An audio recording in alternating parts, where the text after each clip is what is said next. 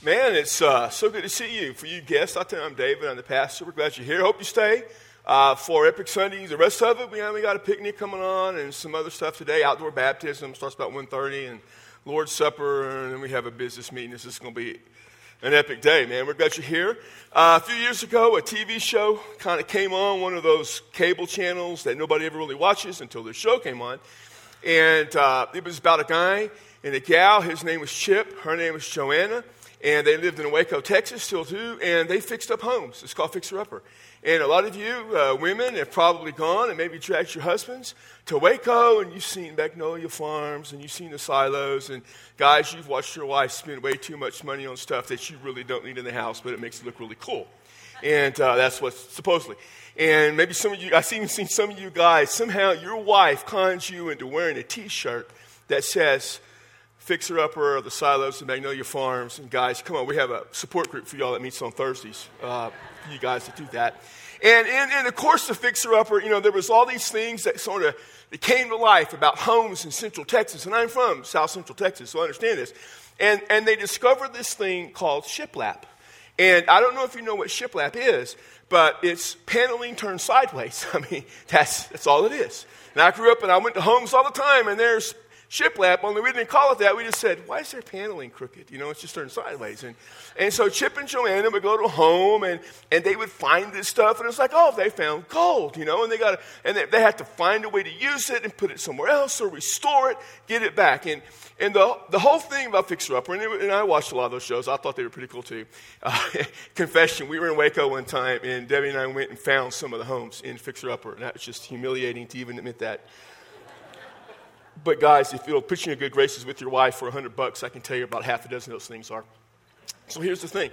You take something that's been broken, you take something that's been tarnished, something that's been destroyed, and you put it back together. You restore it. And that's the whole premise of that show, taking homes and putting it back together.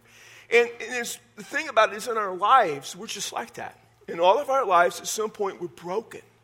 And we need to be restored. We need to be brought back to that place where we should be. And the only way for that to ever happen is through grace. We're in a series this month entitled Grace. And we come to the end of it, and this has kind of been the title of the series.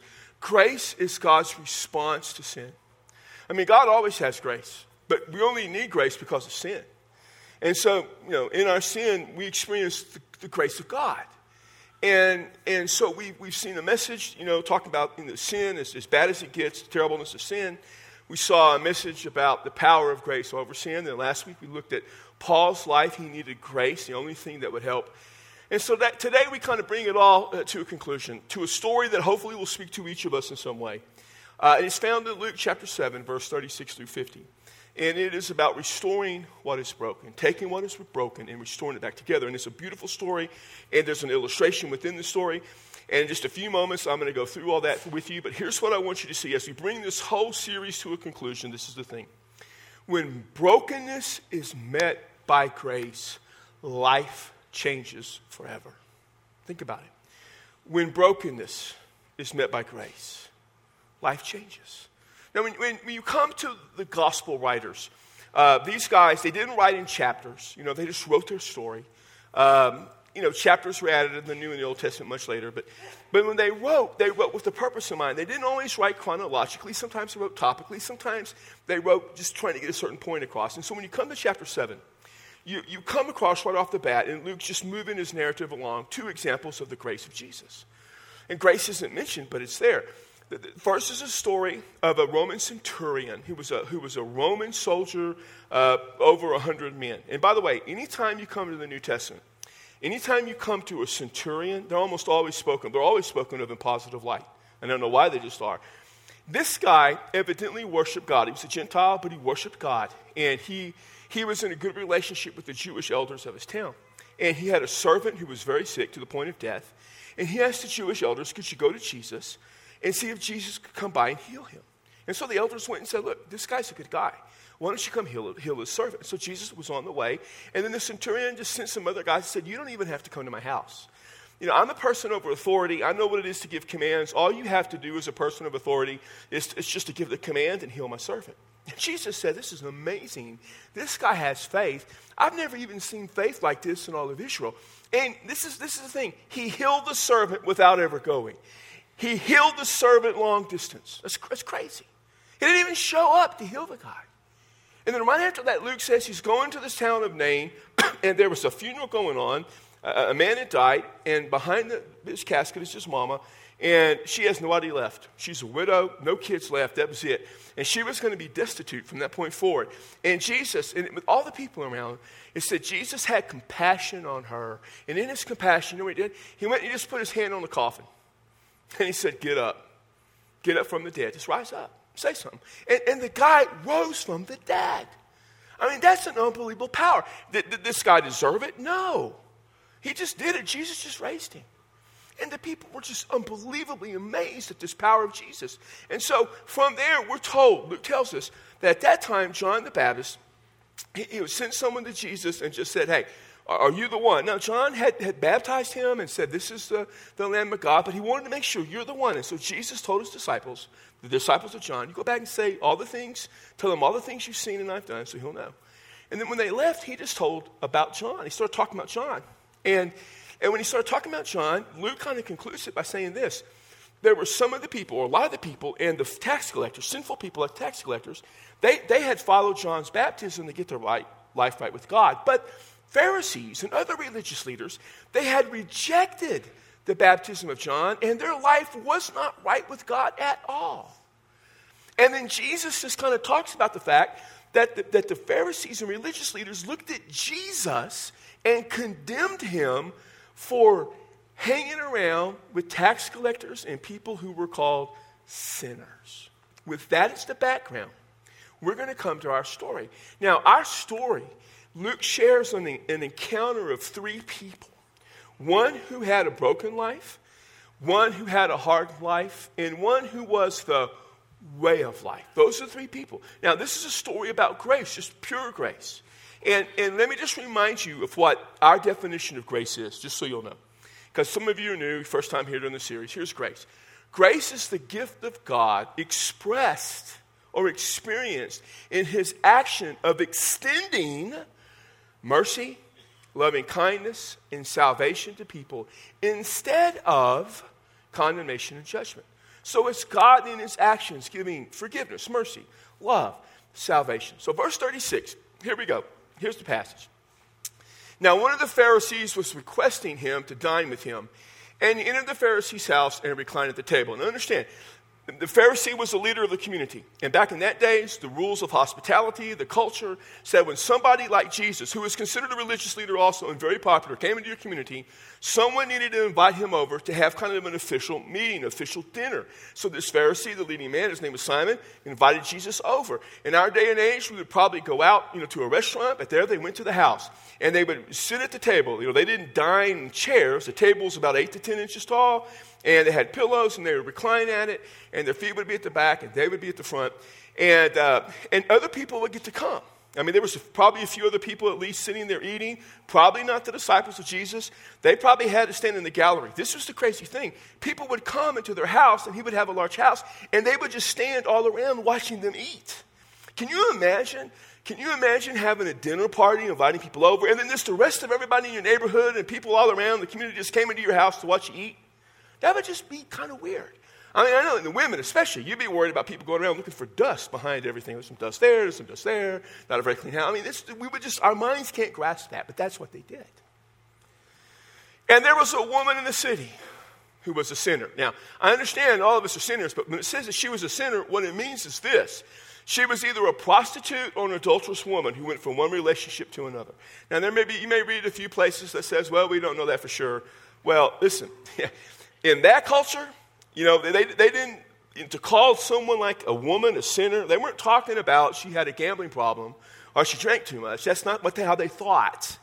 She was an immoral woman. She was a prostitute or involved in adultery. And when she learned that he, that is Jesus, was reclining at the table in the Pharisee's house, She brought an alabaster vial of perfume, and that perfume was an ointment, and it was worth a lot of money. And back then, they didn't have 401ks, and they didn't have a savings account. And so a woman like her, if she needed something, she kept whatever value she had in that ointment, kept it in that vial. She could cash it in.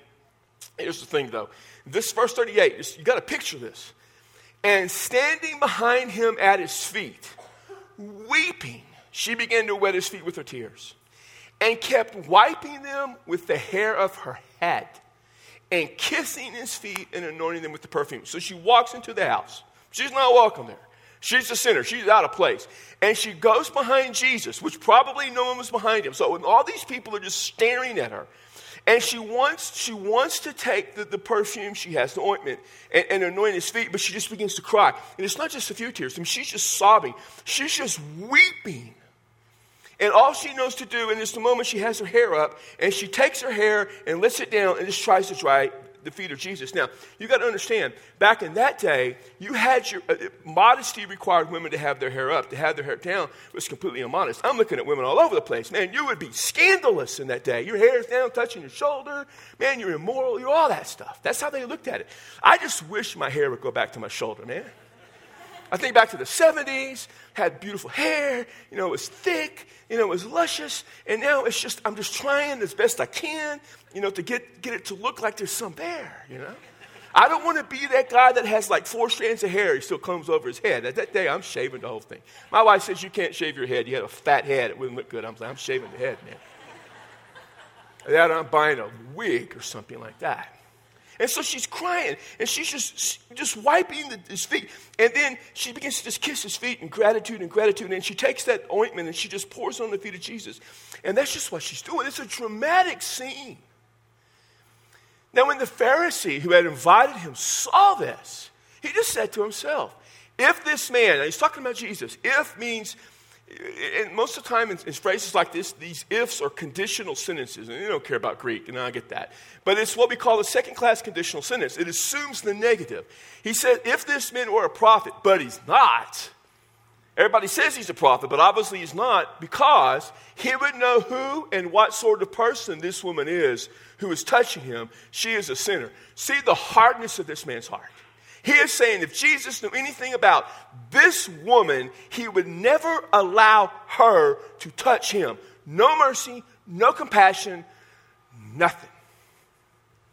So Jesus answered him. He didn't say anything, but Jesus said, Luke says he answered him. Simon, I have something to say to you. And he replied, say it, teacher. Now, what's about to happen is they're going to enter into something that's kind of foreign in our way of thinking. They're going to enter into a rabbinic discourse. The rabbis, the religious leaders, would have these religious conversations. They were formal things. So the way Jesus approaches him, they're going to have a formal religious discussion. Now, to understand this, just when a group of pastors from different churches get together, and I don't usually like doing this, man. They get together, there's always the one guy who wants to have these, discussions about theology or the church. And I'm like the guy who's like, man, I don't want to talk about that.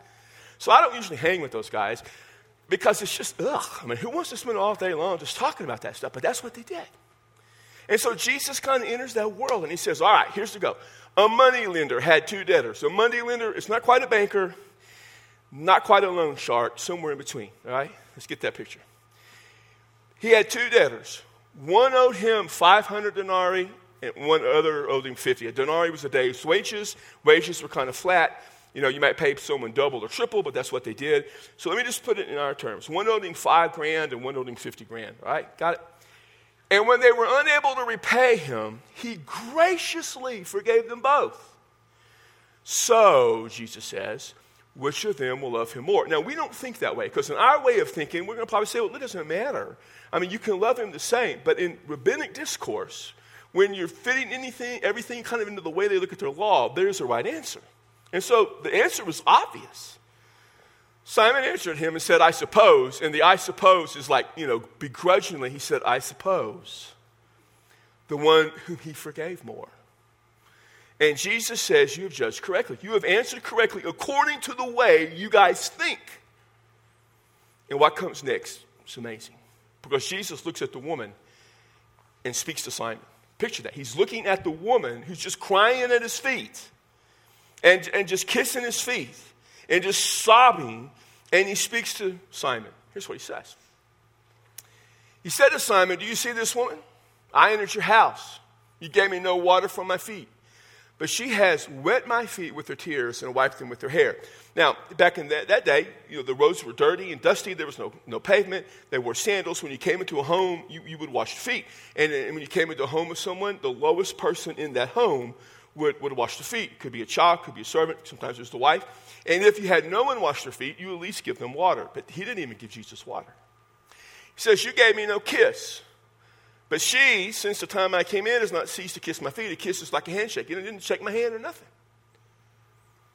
You did not anoint my head with oil. That was olive oil to kind of cleanse, the wash, the ceremonial. She anointed my feet with perfume. So here's the thing. I am from a part of the country, part of the world, Texas, where there are certain things we do. In my family, I was raised in the city of my family's country, and you kind of all do the same thing.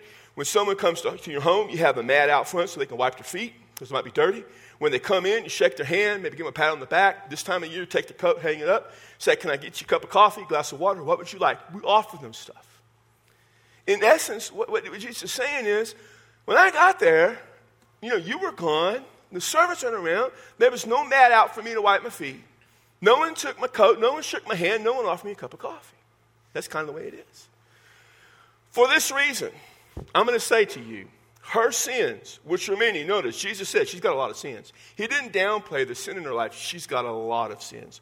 Her sins, which are many, have been forgiven, for she loved much. Now understand, he's not saying because she loved much, she has had her sins forgiven. The word forgiven means an act that was done in the past that has consequences that linger on. So what she is saying is this. Her sins have already been forgiven. Because of this, she loved much. We don't know when her sins were forgiven. Somewhere along the way, before this incident, this woman had some sort of contact with Jesus. At some point along the way, she came into communication. She came into the experience of Jesus, and she experienced his grace. We're not told when, where, or how, but she had. She had already had her sins forgiven. So she says she loved much. But he who was forgiven little loves little, and that would be Simon. Then he said to her, your sins have been forgiven. Can you imagine having Jesus says your sins are forgiven? I've already been forgiven, but I want you to know they're forgiven. And those who reclined at the table with him began to say to themselves, who is this man that even forgives sins? Who can forgive sins? Only God. And who is this God to forgive sins? Who does he think he is? Only God can do that. But the truth be known, only God can raise a man back to life who's been dead and is put in a casket. And only God can heal someone, especially long distance. Only God can do that. So if you can heal someone long distance and you can raise a dead guy back to life, pretty sure you can forgive sins. And he said to the woman, your faith has saved you. Go in peace. Go with peace of your heart. Why? Her faith saved her. Where did the faith come from? From God. When that grace came upon her and forgave her, gave her the faith, and she trusted Jesus. And he says, you have been saved completely, totally. Here's the thing. Grace and faith bring us to God through Jesus. What takes a broken life and brings it back together? Grace does. And when grace takes that broken life, brings it back together, there is that faith that is given to us so that we can trust and believe in Jesus. I said Luke's story is about a broken life, a hardened life, and the way of life. This woman, she had a broken life, man. She really did. She was a sinner. There's no hiding that. I mean, Jesus doesn't hide the fact. She said she has a lot of sin. I mean, it was well known. She was either a prostitute or an adulterous woman. Her sin in the world was on display. People knew this is a sinful woman. And not only that, he said, but she's been broken. I mean, you see her, she's just broken. I mean, how much more broken are you and to go into the house with all these people who will ridicule you, who scorn you, and you're crying, and you're just washing the feet of Jesus. She was broken, but she was also restored. Jesus took her life, put it back together. What you see from this woman is gratitude. You see her just thanking Jesus. In fact, she wanted to thank Jesus so much that the woman suffered ridicule and shame in the house of a Pharisee, so that she could feel the love and forgiveness of Jesus. Think about that. That's what grace does. Grace takes a broken life. And that life, that person, doesn't matter. There's no shame too great. There's no ridicule. It doesn't matter what people are saying. Just to be with Jesus to experience that forgiveness, experience that love. There was a hardened life also. That was a Pharisee. He's a hard guy. I mean, think about it. But you understand, the Pharisees were religious leaders. They were supposed to be connected to the people to help them. In fact, there were probably between 4,000 and 6,000 Pharisees. Nobody ever knows for sure. But they were the religious leaders that were with the people, along with the rabbis, and those are the guys that were there to help them and comfort them. He was so caught up in his religious system. I preached about a religious system back in September. He was so much a part of that system that he had no tenderness, no compassion. Where's his mercy? You're a religious leader. Where's your mercy? There's none. Where's your compassion? Where's the tender heart to help this woman? You don't have to tell her everything's okay. There's nothing wrong with her sin. Of course there's something wrong with her sin. Jesus said she sinned much. Where's the compassion? He was hard. He was self-righteous. He looked down at this woman. He looked down at Jesus. If he was a prophet, he would know. I mean, Jesus is helping this woman at the brokenness of her life, and the Pharisee in his self-righteousness is looking down at both of them. And he was confronted by this whole picture. And Jesus confronts him. You don't know how to love, Simon, because you've never been forgiven. Simon, you've never experienced grace. That's tough. I don't want Jesus to ever look at me and say, hey, you don't know how to forgive because you don't know how to love and you've never experienced grace. That's something I would never want to hear. And then there was the way of life. Jesus, he loved her, he loved Simon. Jesus loved all people. Even when he took a whip and drove the money changers out of the temple area, he still loved them. He just loved them harshly at that moment, bam. And Jesus forgave. He forgave this woman. He had already forgiven her for whatever she had done. And he saved her, because that's what grace does. Grace saves and restores the brokenness of life. Two people encountered Jesus, but only one experienced grace. Only one had faith. They both had the same opportunity, and there he was. There was Jesus. Simon's just a few feet from him, sitting across the table from him. He was right near Jesus. There was a woman near Jesus. There were people all around. Simon was in the presence of a guy who raised a dead man back to life. He was in the presence of a guy who healed someone long distance. And he was in the presence of a guy who could tenderly look at a woman and say, you have been forgiven. You are saved. Go in peace. And Simon did nothing. Because grace was not something he was willing to receive. He had no faith. And pushed him aside. When I began this message, the series, I was in Romans. Paul wrote about sin and the way God looks at us. God sees us as being godless, and God sees us as being wicked. To be godless means we sin against God. To be wicked means we sin against other people. Doesn't matter if we see ourselves that way. You may say, I don't see myself that way. It doesn't matter. God does. At the end of the day, that's all that matters. Then we looked at a passage in Titus about a message about the power of grace to overcome all that. And grace brings regeneration, and it brings justification. To be regenerated means to be born again. It means to be restored. The Holy Spirit regenerates us. He washes our sins away, and he puts us back where we need to be. The brokenness is restored. And then we're justified by grace. In other words, God looks at us and declares we're in right standing with him. You're okay with me now. Your sins are gone. I've forgiven them. In Jesus, you're right with me. That's what happens.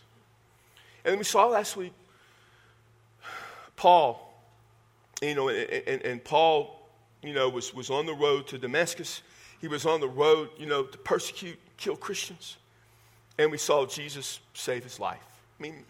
This guy was going to be a murderer. There's nothing worse than murdering. Paul was murdering people. And even in our culture, we know that's wrong.